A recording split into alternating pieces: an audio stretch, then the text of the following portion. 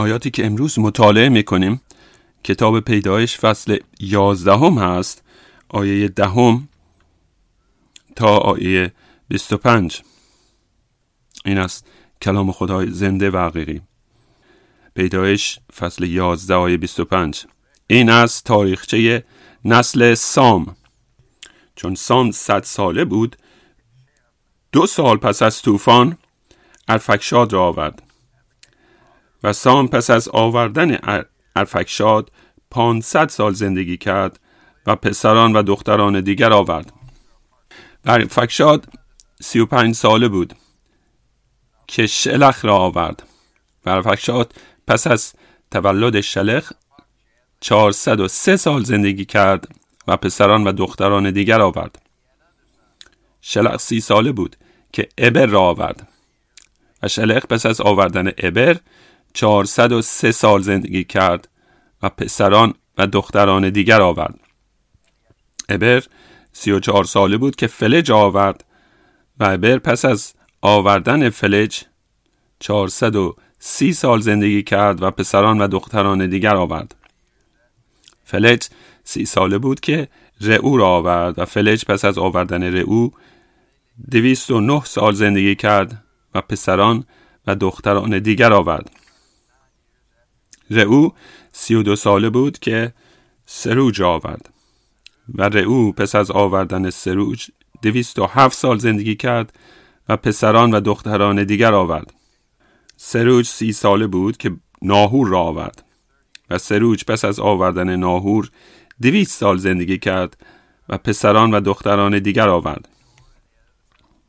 ناهور 29 ساله بود که تارح را آورد و ناهور پس از آوردن تارح 119 سال زندگی کرد و پسران و دختران دیگر آورد. تارح 70 ساله بود که ابرام و ناهور و هاران را آورد. ممکنه سوال کنید چرا این آیات رو از روشون موعظه میکنیم؟ من اومدم به کلیسا تا کلامی رو بشنم که تشویق بشم، مثل یوحنا فصل 3 آیه 16 و یا رومیان فصل 8 آیه 28 و یا مزمور 23.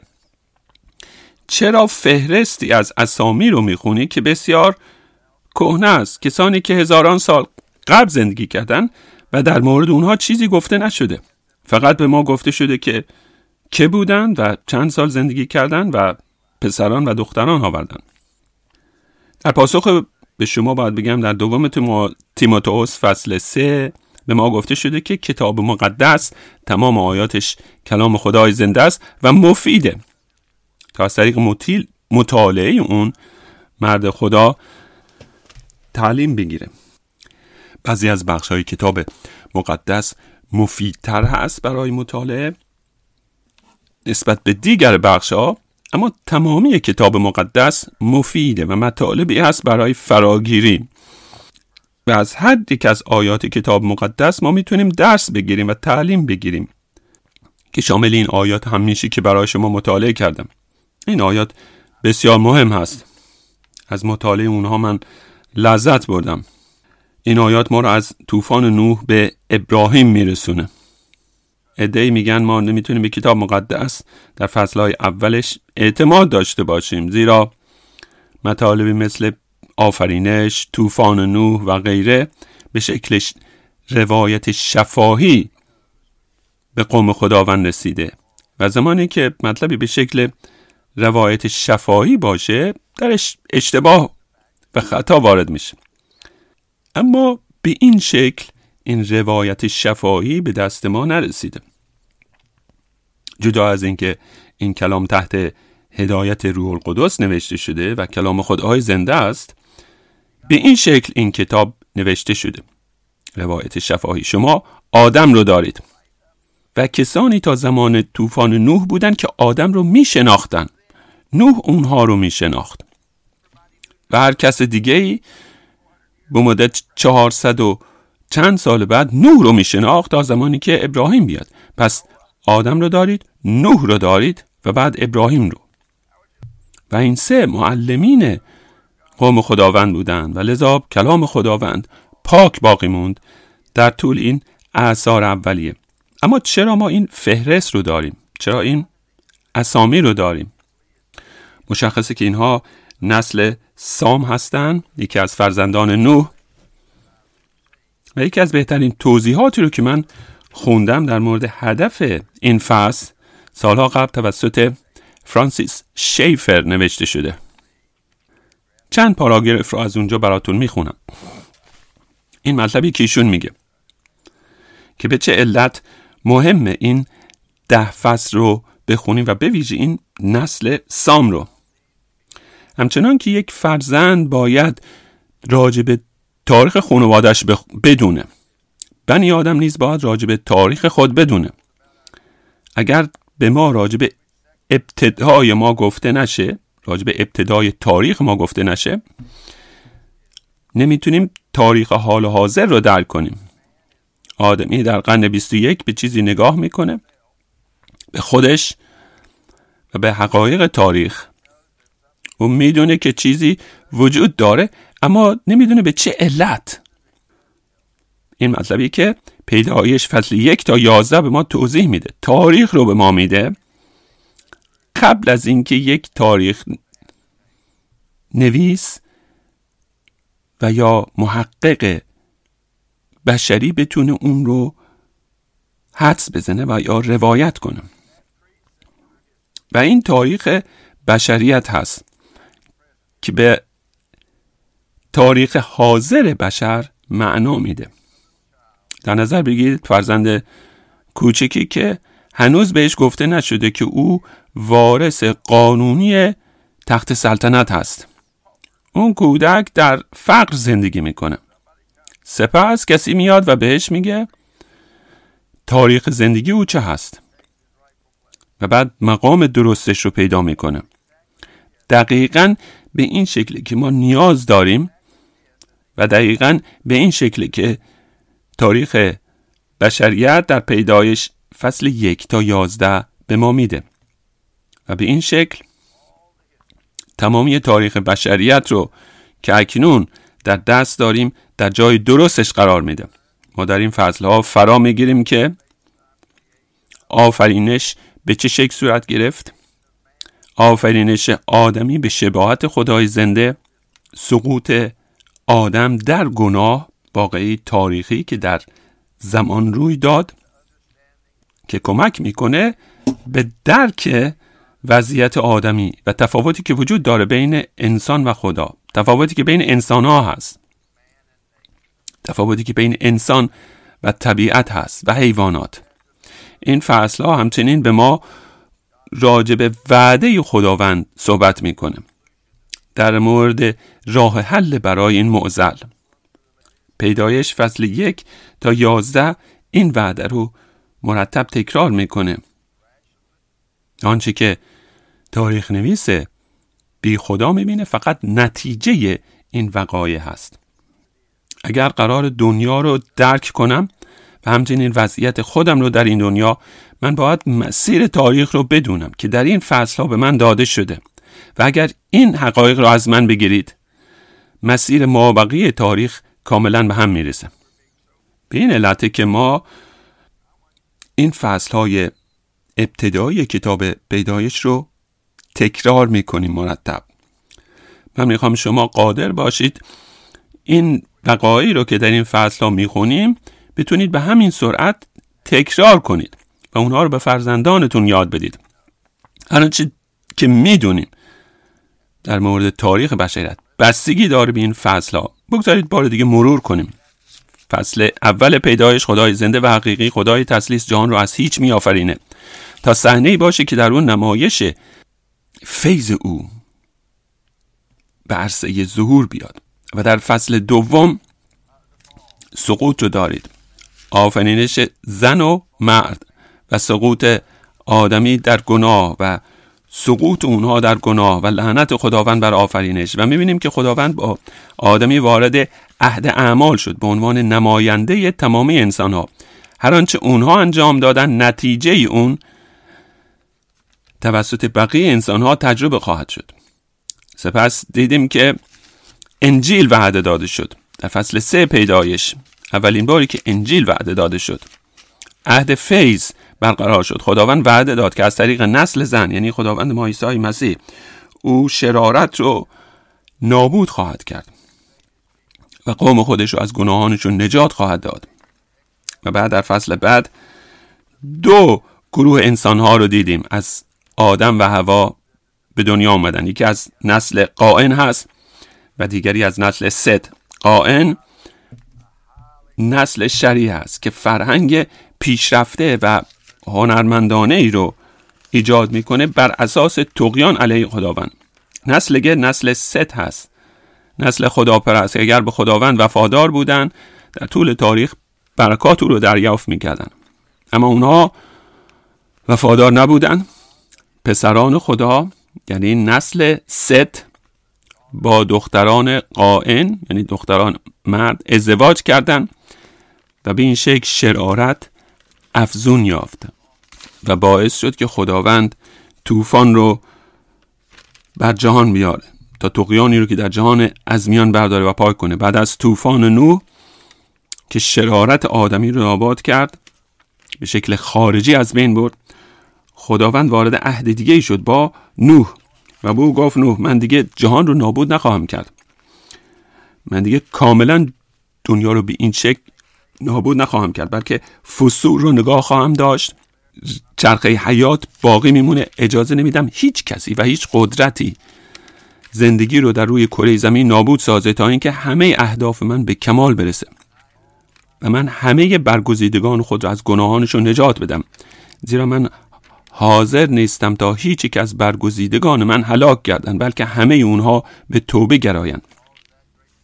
دیدیم که اون عهد بر اساس خوبی و شایستگی نوح نبود، بلکه بر اساس فدیه.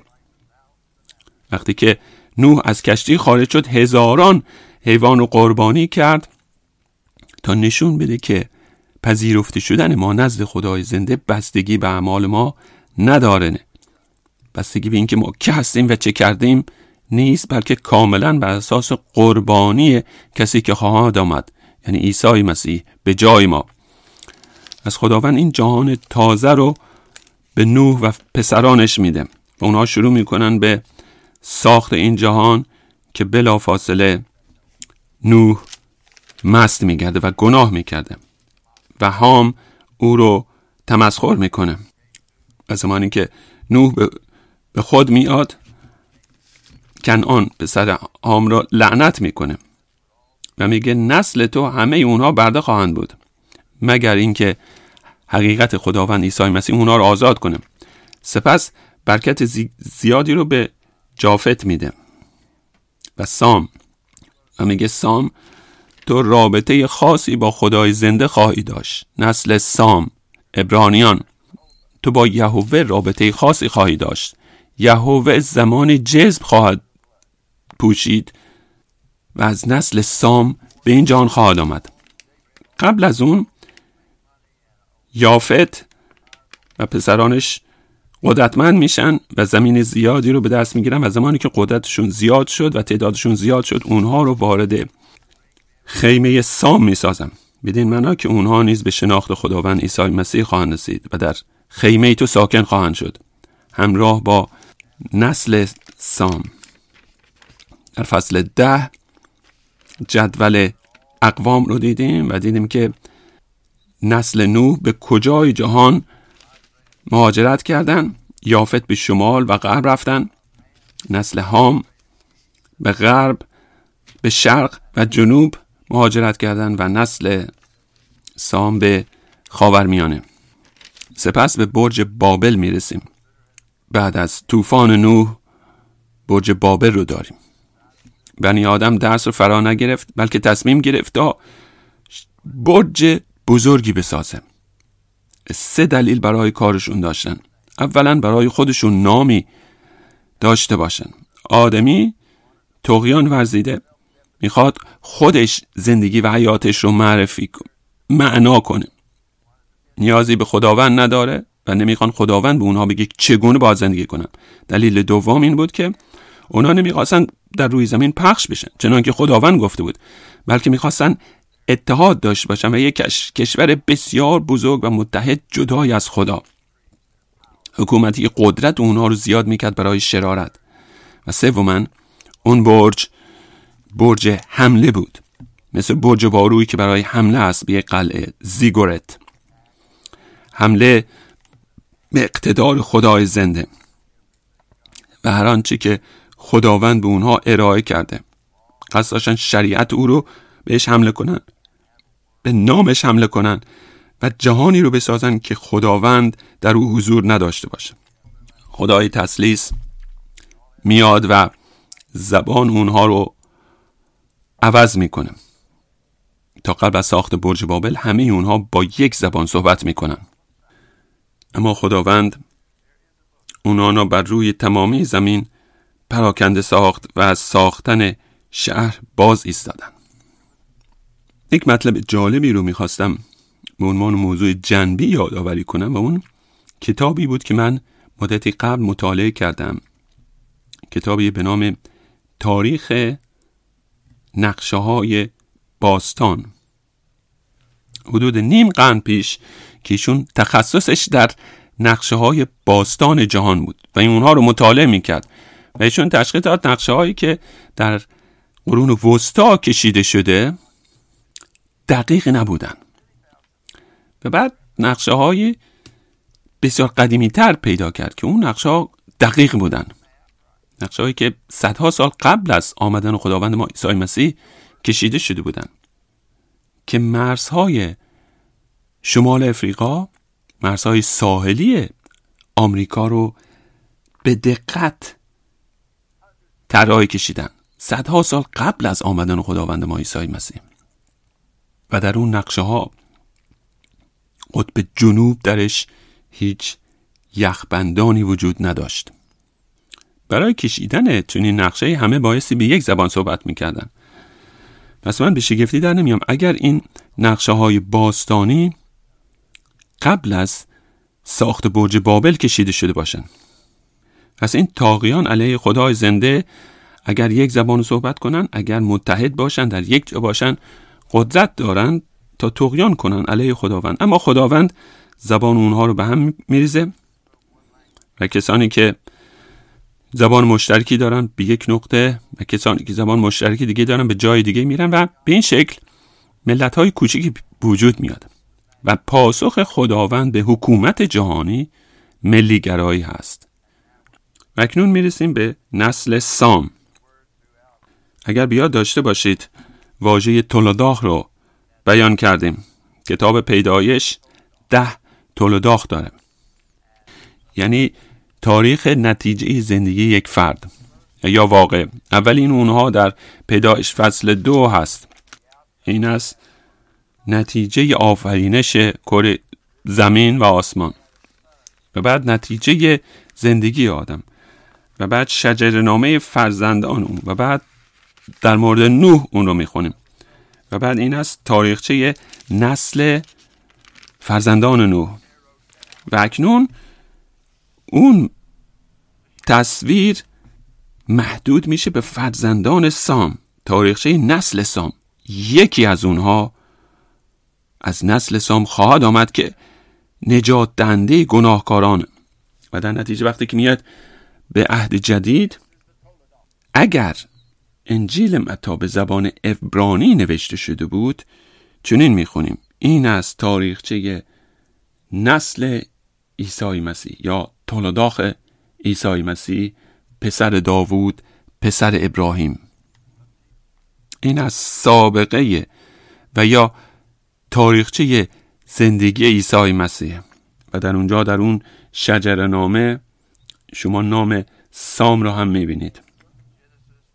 پس در کتاب پیدایش ما صحنه داره بسیار محدود میشه و تمرکز بر یک خانواده میشه تا ما رو به اون کسی برسونه که کل کتاب مقدس راجع به او صحبت میکنه، عیسی مسیح پسر سام پسر خدای زنده. شجره‌نامه‌ای که در اینجا نوشته شده فقط درش نام افراد هست و سنهای اونها.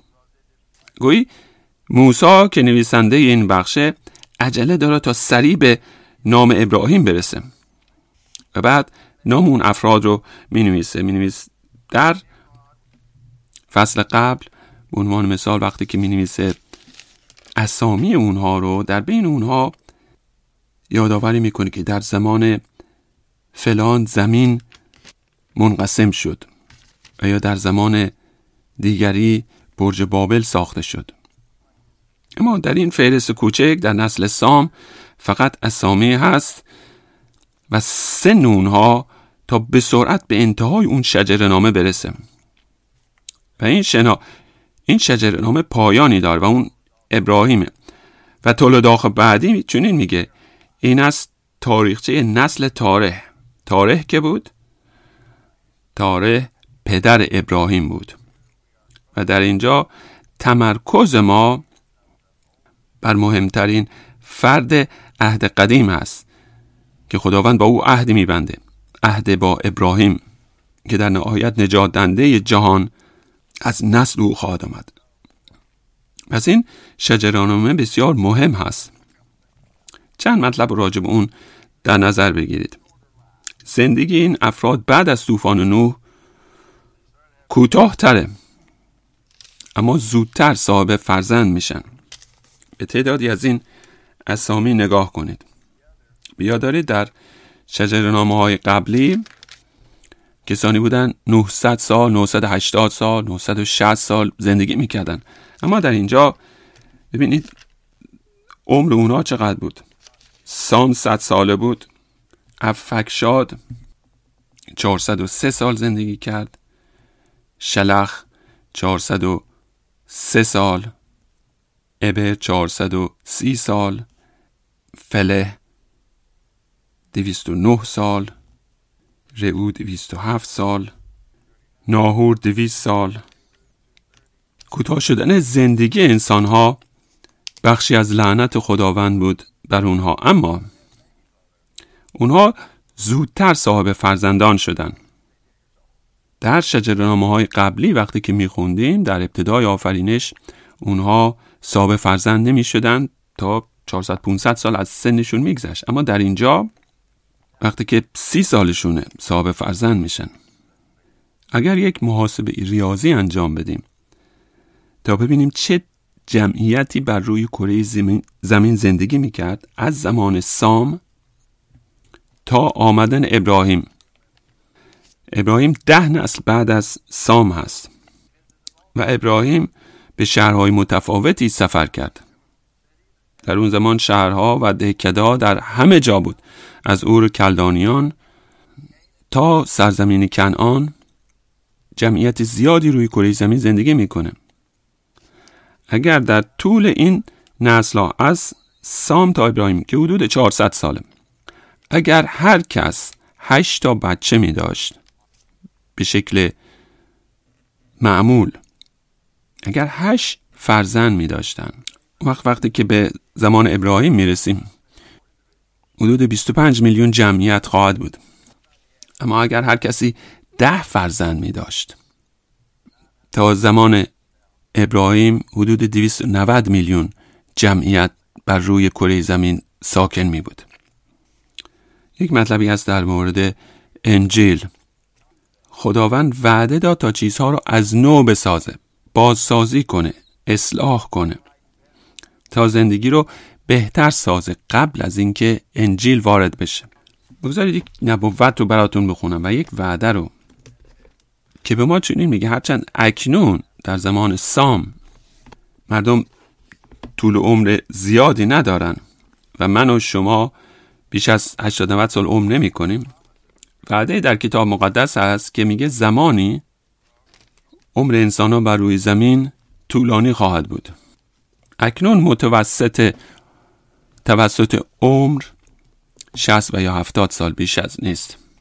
اشعیا فصل 65 و در اینجا نبوتی هست که میگه خداوند اوضاع بهتری رو میاره نسبت به زمان سام.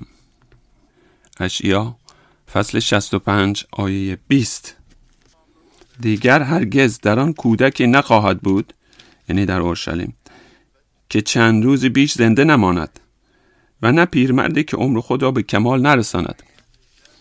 او که در 100 سالگی بمیرد جوان محسوب گردد و او که به 100 سالگی نرسد ملعون به شمار آید. خانه ها بنا خواهند کرد و در آنها ساکن خواهند شد. تاکستان ها غرس خواهند کرد و از میوه آنها خواهند خورد.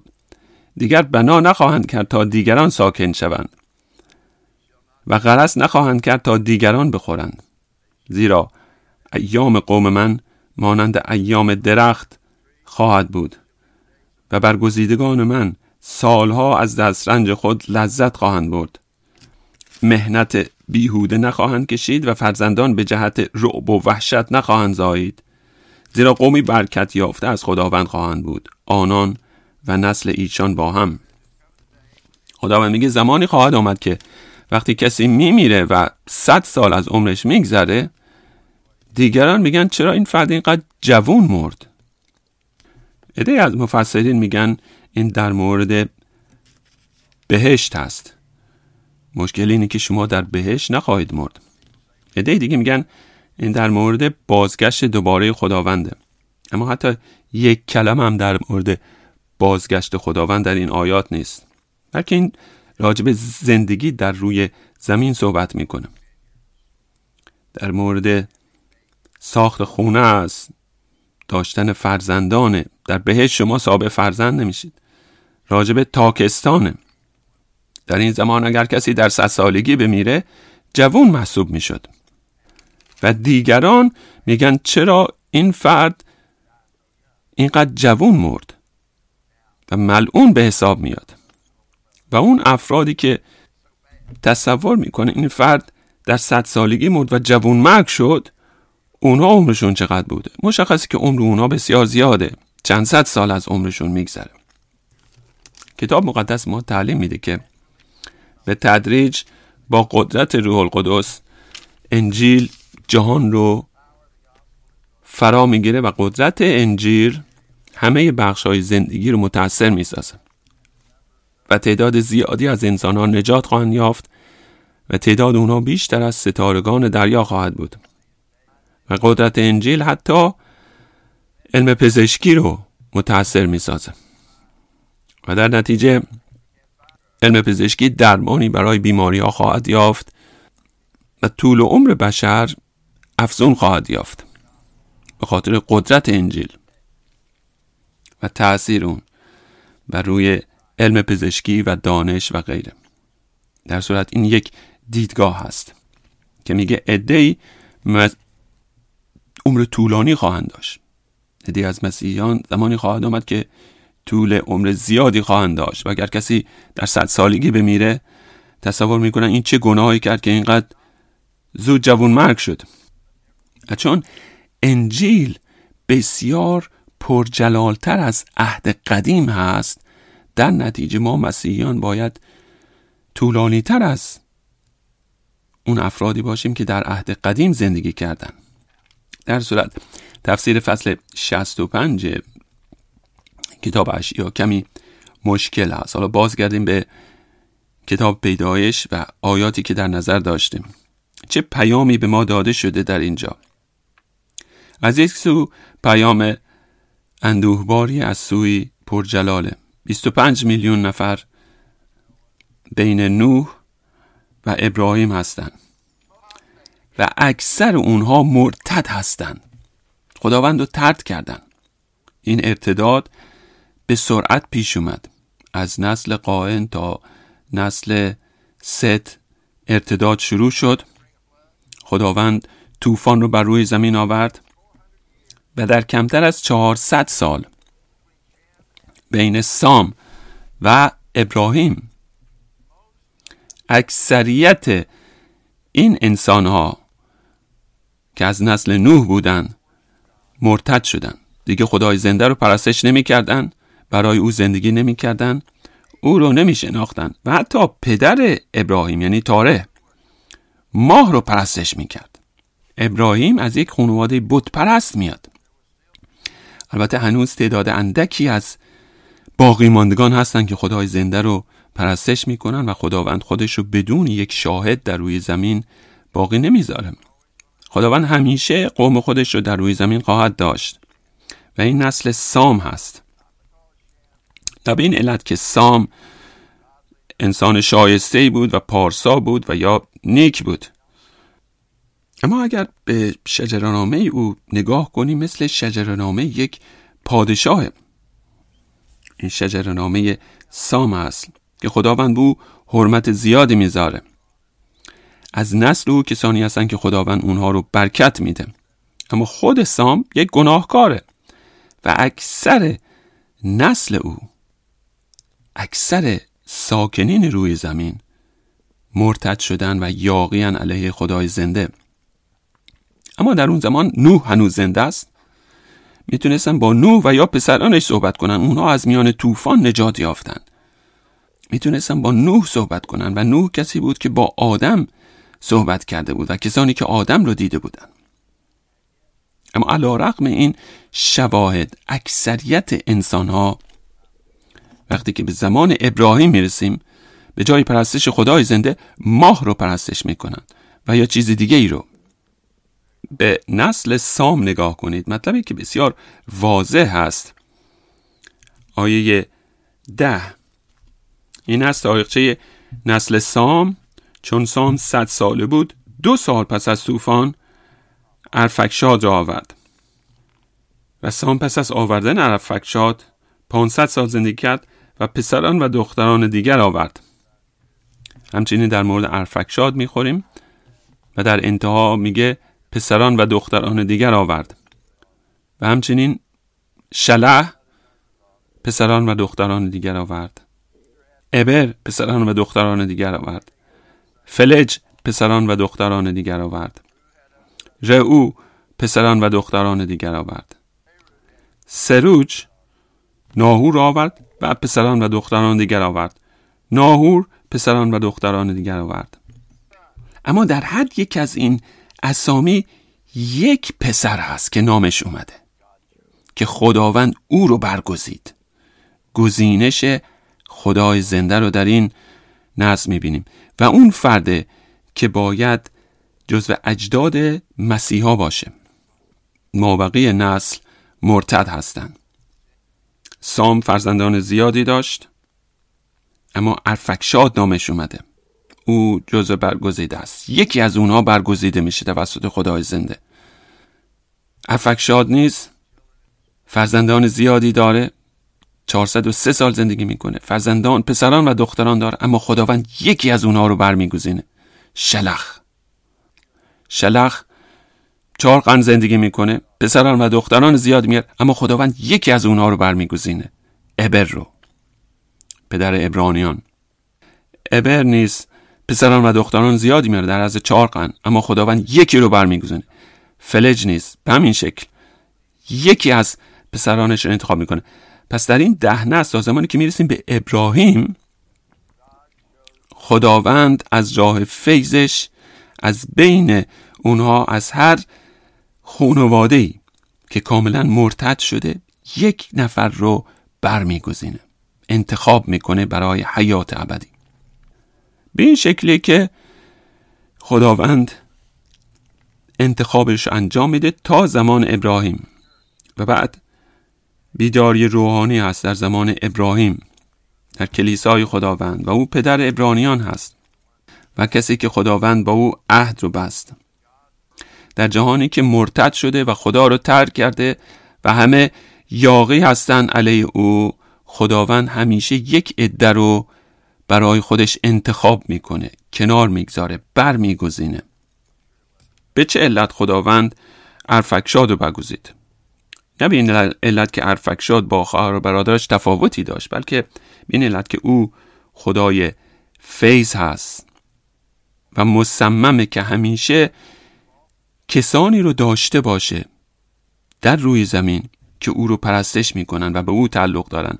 و این موضوعی که مرتب در کتاب مقدس تکرار میشه، چه در عهد قدیم و چه در عهد جدید. خدای زنده و حقیقی از راه فیضش عده‌ای رو برمیگزینه، نه به این علت که اون افراد خاصن و شایستگی دارن. زمانی که تمامی دنیا شریره و مرتده، خدای زنده مصممه که از بین اونها یک گروه اندکی رو برای خودش نگاه برگزینه برای خودش، قوم برگزیده خودش، قومی که فیض و رحمت او رو تجربه میکنن. این پیشدانی و تقدیر ازلی خدای زنده است. شما اگه به کلیسا برید، معمولاً سرودهایی که در کلیسا میخونن در مورد ستایش خداوند برای این گزینش ازلی نیست.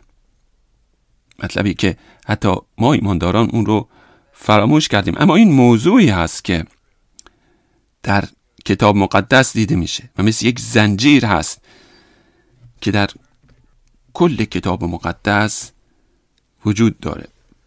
بگذارید به کتاب تثنیه نگاه کنیم. فصل 7 از آیه 6 میخونیم.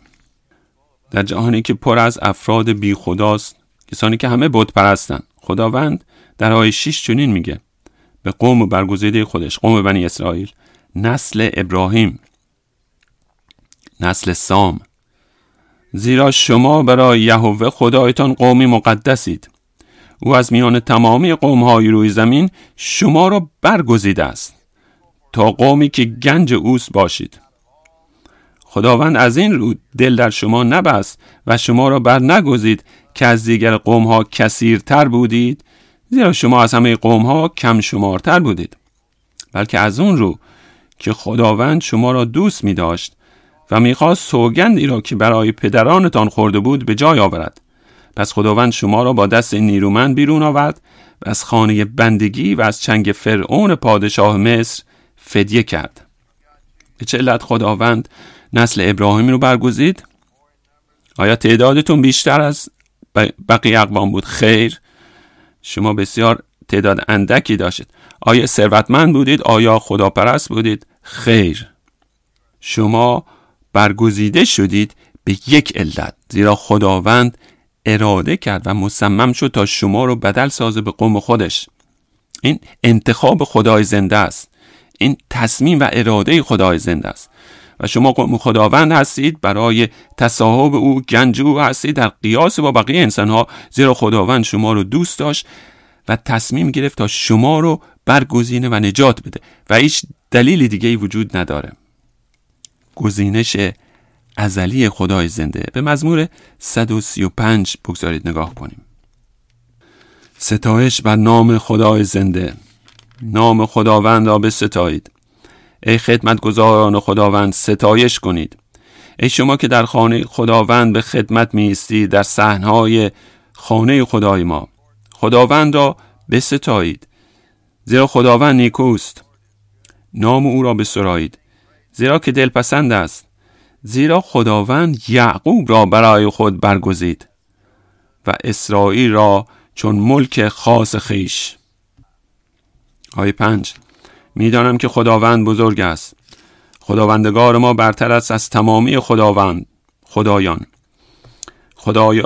خداوند هر آنچه را که بخواهد به انجام میرساند، در آسمان و بر زمین، در دریاها و همه ژرفناها. خدای زنده و حقیقی یعقوب رو برمیگزینه. از یعقوب نپرسید که آیا میخوای برگزیده بشی؟ در یعقوب چیزی ندید که شایسته این باشه که مورد محبت قرار بگیره. یعقوب تصمیم نگرفت که نزد خداوند بیاد، بلکه این اراده خداوند بود تا او رو برگزینه. همین مطلب رو در فصل 11 پیدایش داریم. از هر یک از فرزندان اون نسل خداوند یکی رو برمیگزینه و دیگران رو رها میکنه تا در طغیان و گناهشون ادامه بدن و به هلاکت ابدی برسن. به کتاب زکریا نگاه کنید. فصل 3 آیه 1: آنگاه او یهوشع کاهن اعظم را به من نشان داد که در حضور فرشته خداوند ایستاده بود و شیطان به جانب راست یهوشع ایستاده بود تا او را متهم کند. خداوند به شیطان گفت: ای شیطان، خداوند تو را توبیخ کند. خداوند که اورشلیم را برگزیده است تو را توبیخ کند. این مرد چون چوب نیمسوزی نیست که از میان آتش برگرفته شده است. در این آیه یهوشع تشبیه شده به یک چوب نیمسوز. چوبی که خشک شده و هیچ فایده ای نداره و باید اون رو سوخت. اما تصویری که به ما داده شده، این چوبی که افتاده شده روی این خرمنی از تکه های چوب، خرمنی از چوب هست که میخواد آتیش بگیره و سوخته بشه و خدای زنده گویی دستش رو دراز میکنه و از میان اون توده یکی از این تکه های چوب رو بیرون میکشه و از آتش نجات میده. دوستان، اگر شما یک مسیحی هستید وضعیت شما چنینه. اگر تصور میکنید که چیزی بیشتر از این هستید، شما هیچ درکی از کتاب مقدس ندارید. شما چوب نیم سوزی هستید که از میان آتش برگرفته شده است. شایسته آتش بودید، اما خدای زنده در فیض و رحمتش تصمیم گرفت تا شما را از اون آتش برگیره و اجازه بده مابقی اون توده با آتش کشیده بشه. اگر نظر خوبی نسبت به خود دارید و تصور میکنید انسان نیکی هستید، باید ببینید که وضعیت شما چه هست.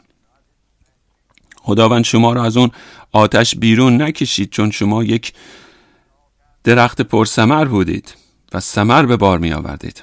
خداوند شما را از اون توده در حال آتش برگزید، زیرا این اراده او بود. دیگران چوب‌هایی هستند که در اون آتش سوخته خواهند شد. کل جهان روزی با آتش کشیده خواهد شد. اما خدای زنده شمای مسیحی رو از اون آتش برکشید.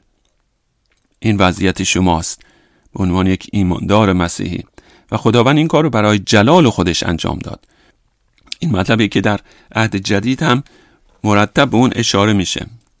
به عنوان مثال به انجیل یوحنا نگاه کنید و فصل 15 این کلام خداوند ما عیسی مسیح هست. شما مرا بر نگزیدید. آیه 16 این کلام خدای زنده است. شما مرا بر نگزیدید، بلکه من شما را برگزیدم و شما را مقرر کردم. شما ممکنه بگید من اراده آزاد دارم، بر اساس اراده آزادم عمل کردم. خداوند چنین میگه شما مرا بر نگزیدید، بلکه من شما را برگزیدم و شما را مقرر کردم تا شما بروید و میوه آورید و میوه شما بماند، تا هرچه از پدر به اسم من طلب کنید به شما عطا کند. به این چیزها شما را حکم می کنم تا یکدیگر را محبت نمایید. اگر جهان از شما نفرت دارد، بدانید که قبل از شما از من نفرت داشته است. اگر از جهان بودی، جهان کسان خود را دوست می داشت. اما چون که از جهان نیستید، بلکه من شما را از جهان برگزیدم، از این سبب جهان با شما دشمنی می کند. جهانی که در حال سوختن هست، جهانی که از شمای مسیحی نفرت داره به یک علت، زیرا خداوند عیسی مسیح شما را برگزید تا به او تعلق داشته باشه و اگر او شما را بر نگزیده بود، شما هرگز به او ایمان نمی آوردید. بگذارید نگاه کنیم به ابتدای انجیل یوحنا. انجیل یوحنا فصل 1 آیه 10 در مورد خداوند ما صحبت میکنه. او در جهان بود و جهان به واسطه او آفریده شد و جهان او را نشناخت. به نزد قوم خود آمد، یعنی یهودیان، نسل سام. به نزد قوم خود آمد و قومش او را نپذیرفتند. اما به آن کسانی که او را قبول کردند قدرت داد تا فرزندان خدا گردند، یعنی به هر که به نام او ایمان آورد. در زمانی که خداوند ما بر روی زمین بود، اکثر مردم از او نفرت داشتند. امروز هم اکثر مردم از مسیح خداوند نفرت دارند. اما در زمان خدمت زمینی خداوند ما عیسی مسیح، هرچند که همه از او نفرت داشتند، اما عده‌ای بودند که او را پذیرفتند و به نامش ایمان آوردند به عنوان خداوند و نجات دهنده. امروز هم وضعیت همینه. ما در فرهنگی زندگی میکنیم که نام خداوند رو به عنوان فحش ازش استفاده میکنیم. اما کسانی هستند که به او ایمان آوردند و او رو پذیرفتن. به چه علت؟ به چه علت؟ وقتی که خداوند در روی زمین بود اکثر مردم از او نفرت داشتن و امروزه نیز اکثر مردم از او نفرت دارن. به چه علت کسی به او ایمان میاره؟ آیه 13 میگه با آن کسانی که او را قبول کردن قدرت داد تا فرزندان خدا گردند. یعنی به هر که به نام او ایمان آورد. به چه علت ایمان آوردن؟ چرا این کار انجام دادن؟ آیا زرنگتر از دیگران بودن؟ آیا علاقمند بودن به الهیات؟ عده‌ای هستن فوتبال رو دوست دارن، عده‌ای رمان دوست دارن، عده‌ای الهیات. آیا این مسیحیان بهتر از دیگران بودن؟ آیا عاشق الهیات بودن؟ به چه علت این افراد مسیح رو پذیرفتن، او رو قبول کردن؟ در مورد آیه 12 یک اشتباه صورت میگیره و من نمیخوام شما اون اشتباه رو مرتکب بشید. آیه 12 اما با آن کسانی که او را قبول کردند قدرت داد تا فرزندان خدا گردند، یعنی هر که به نام او ایمان آورد. در اینجا این جمله به آخر نمیرسه. در اینجا یک ویرگول هست و این جمله ادامه داره. دقت کنید. اما با آن کسانی که او را قبول کردند قدرت داد تا فرزندان خدا گردند، یعنی به هر که به نام او ایمان آورد. در اینجا نقطه نیست، اما یه ویرگول و ادامه اون در آیه 13 هست. اونو به این شکل باید بخونیم. یعنی به هر که به نام او ایمان آورد که نه از خون و نه از خواست جسم و نه از خواست انسان بلکه از خدا تولد یافتند. این جمله به این شکل کامل میشه. اما با آن کسانی که او را قبول کردند قدرت داد تا فرزندان خدا گردند، یعنی به هر که به نام او ایمان آورد که نه از خون و نه از خواست جسم و نه از خواست انسان بلکه از خدا تولد یافتند. پس دلیل این که او را قبول کردند و به او ایمان آوردند این مطلب بود که در جهانی که همه از خداوند نفرت دارند یک عده به او ایمان میارند. به چه علت؟ زیرا این عله از خدا تولد یافتند. هدف این آیه این است که به ما نشون بده بزرگترین مانع سر راه شما که به خداوند عیسی مسیح ایمان بیارید اراده شما هست. اراده به شما کمک نمیکنه. اراده آزاد شما بزرگترین مانع است، زیرا مرتب میگه نه. اما اگر شما به خداوند عیسی مسیح ایمان آوردید و او رو پذیرفتید در جهانی که همه از اون نفرت دارند، به چه علت این کار انجام دادید؟ به این علت که شما از خدا تولد یافتید. خدای زنده قدم اول رو پیش گذاشت. خداوند توسط روحش در دل شما کار کرد، دل مرده شما رو زنده ساخت و شما به او ایمان آوردید، زیرا خداوند قدم پیش گذاشت. قدم اول رو خداوند برداشت و اگر خداوند اون قدم رو بر نداشته بود، اگر او در دل شما کار نکرده بود و اون حیات تازه رو به شما نمیداد، شما مثل بقیه مردم این دنیا نسبت به مسیح بی تفاوت بودید و یا از اون نفرت داشتید. پس این حقایق رو فراموش نکنید. نسل سام و اون شجره‌نامه‌ای که به ما داده شده 10 نسلی که عهد خداوند با اونهاست، نسلی که مسیح از او خواهد آمد. اکثریت اونها از مسیح نفرت داشتن، اکثریت مرتد بودن. از هر خانواده فقط یکی برگزیده شد و این مدت کوتاهی است بعد از طوفان نوح.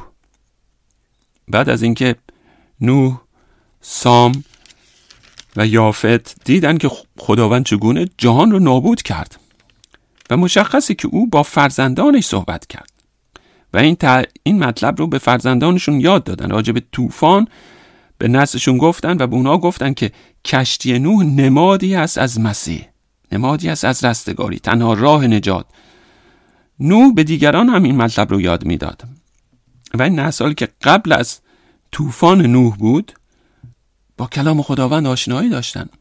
آدم هنوز زنده بود، اما در بین همه اون نسل‌ها همیشه یک نفر هست که باقی مونده و وفادار به خداوند به علت فیض رایگان خدای زنده، به خاطر گزینش خداوند و نه به هیچ علت دیگری.